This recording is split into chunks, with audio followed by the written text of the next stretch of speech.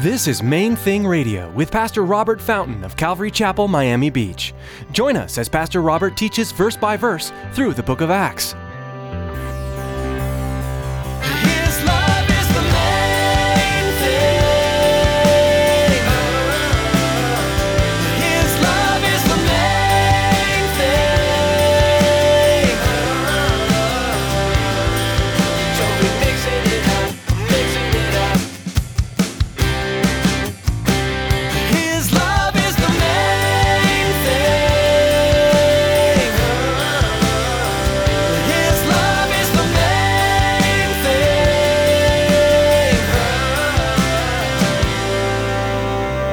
She knows him. He's knowable. He's knowable. Fascinating. Does anybody around you see that? That's what you're here for. That's what it means to be salt. Jesus said, "You are the salt of the earth." That's what it means to be salt. That's what it means. It's what it means to be light. When I looked at her and realized God is knowable, ta-da! That was an aha moment. You know what I mean? Wow. You mean He can be known? I want to know Him if He can be known like that. Do we show others by how we live our lives that God can actually be known?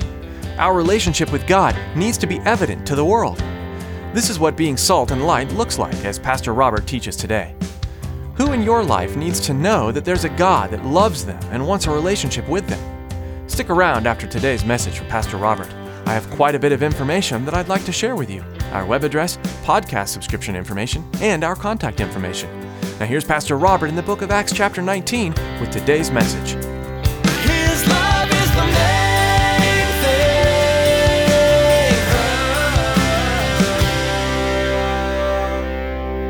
There's a principle, a precept there that you can count on. You can be sure of it. If you want Him to drive, He will drive. If you sincerely want Him to be the one driving, if you're willing to deny yourself, as Jesus said in Matthew 16:24, take up your cross and follow Him, He will lead. He will, every step of the way. And if you're about to, step off in the wrong direction and He recognizes you're doing it in good faith, you're doing it because, you're just moving forward, doing what you know to do, then He'll get you back on course. You don't have to worry. He will guide you. He will lead you every step of the way. It seems that Paul, in this particular situation, he purposed in the Spirit. He was praying and he wasn't getting any clear, loud word from God, and you won't always. I went through a while there where I didn't want to do anything unless I had a clear leading from the Lord. I wanted Him to speak to me so clearly, like He did about South Beach. Sometimes He doesn't do that. Sometimes you simply purpose in the Spirit to do it, trusting that He will direct your paths because you've committed it to Him. Lord, I'm not trying to build my kingdom. I'm just doing the best I know how here. And if I'm about to go off, I'm trusting You to not let me do that. And He will come in. He'll take care of you. He'll guide your steps. You can relax. You can trust Him.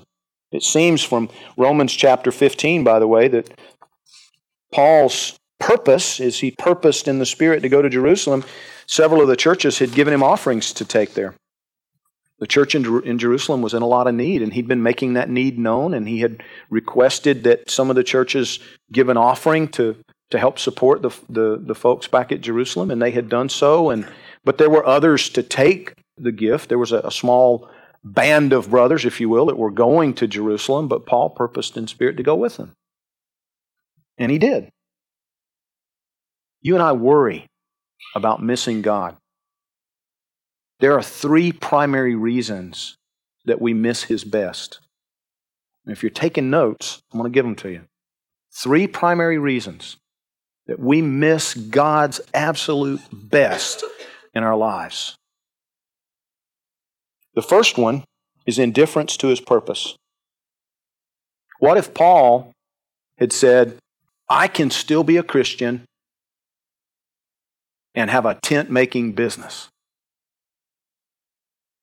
I mean, if I just hire a couple of people, man, I can build this thing up.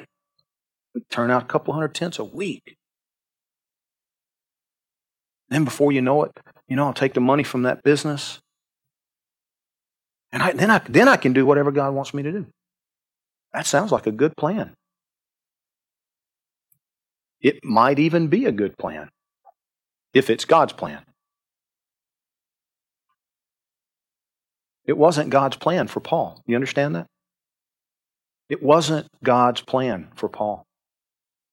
Paul made tents along the way as he had to, as it was necessary for him to be able to be supported and buy food and have a place to stay. And often the government was paying for his place to stay, right? They put him up in prison. He didn't have to worry about it. He didn't need a whole lot of support. Do you understand? Indifference to God's purpose. Sometimes we set it aside. We're indifferent to the fact that, listen to me, we have been commanded to go and make disciples. It's not a suggestion. Listen, I know you got a lot to do, what with your work and all, but every now and then as you get an opportunity, maybe you could tell somebody about me. If you feel up to it. You understand that's not the way it's worded? And again, deliberate wording in the Scriptures.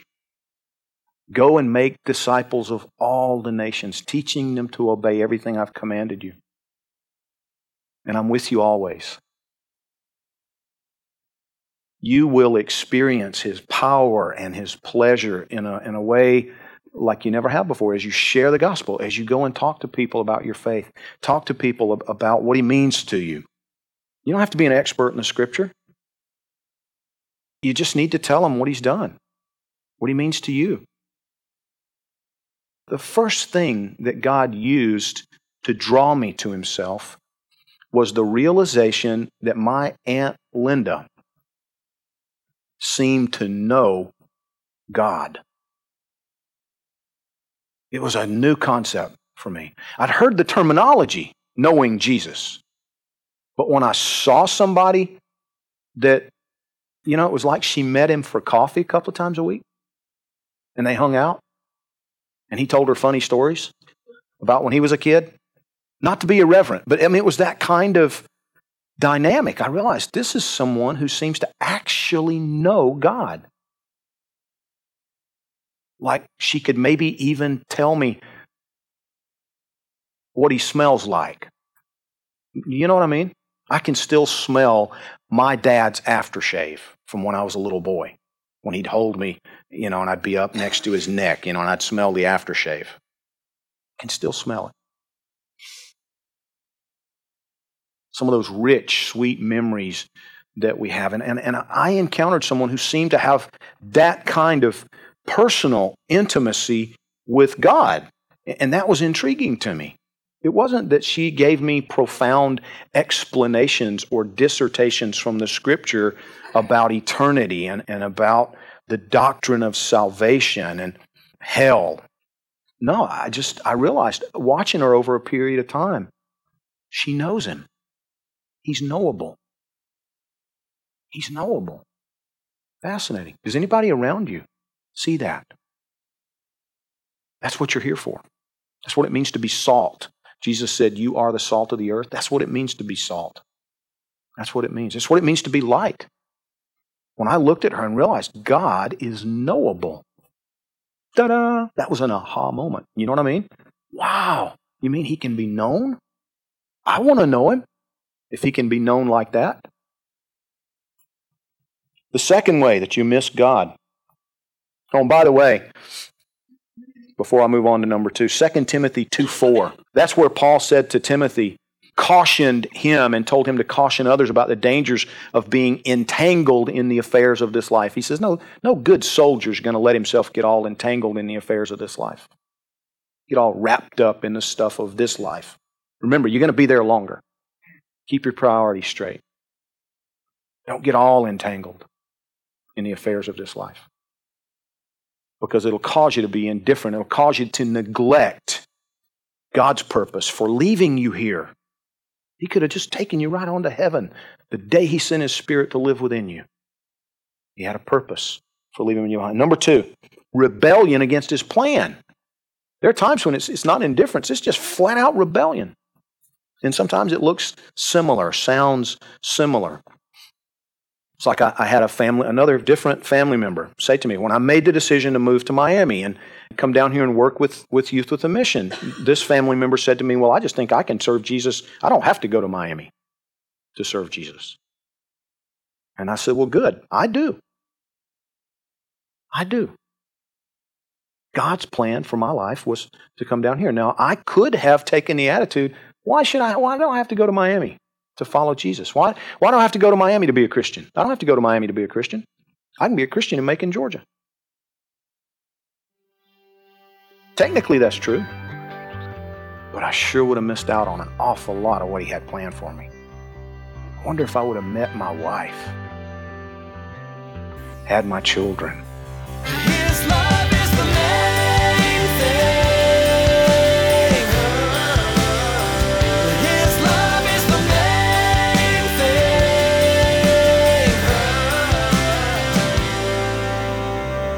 thing. Thanks for tuning in today for another edition of Main Thing Radio. We hope Pastor Robert's teaching has encouraged you personally and brought you to a deeper understanding of your Savior. Right now, Pastor Robert would like to take a moment and share how you can be involved in the future of Main Thing Radio. God is using ministries like this one to reach multitudes of people across the nation and the world. And I feel so blessed to be a part of this virtual mission field. I'm also excited to see where God will take us in the future. I'd like to ask you to join us in seeking God's will for our ministry and pray that we'll keep our eyes on Him. Thanks, Pastor Robert. We'd also like to ask you to prayerfully consider supporting Main Thing Radio financially. For donations of $20 or more, we have a special thank you gift to send you. This month's gift is Pastor Levi Lesko's book, Through the Eyes of a Lion, Facing Impossible Pain, Finding Incredible Power. Our lives are not free from pain, even when we're following Jesus with all our hearts. Pastor Levi's book shares how we can still find hope in this world that's filled with pain and suffering. For more information or to contribute, visit mainthingradio.com and click on Donate at the top of the page. That's all for today, but join us again next time to dive into the Word of God, right here on Main Thing Radio.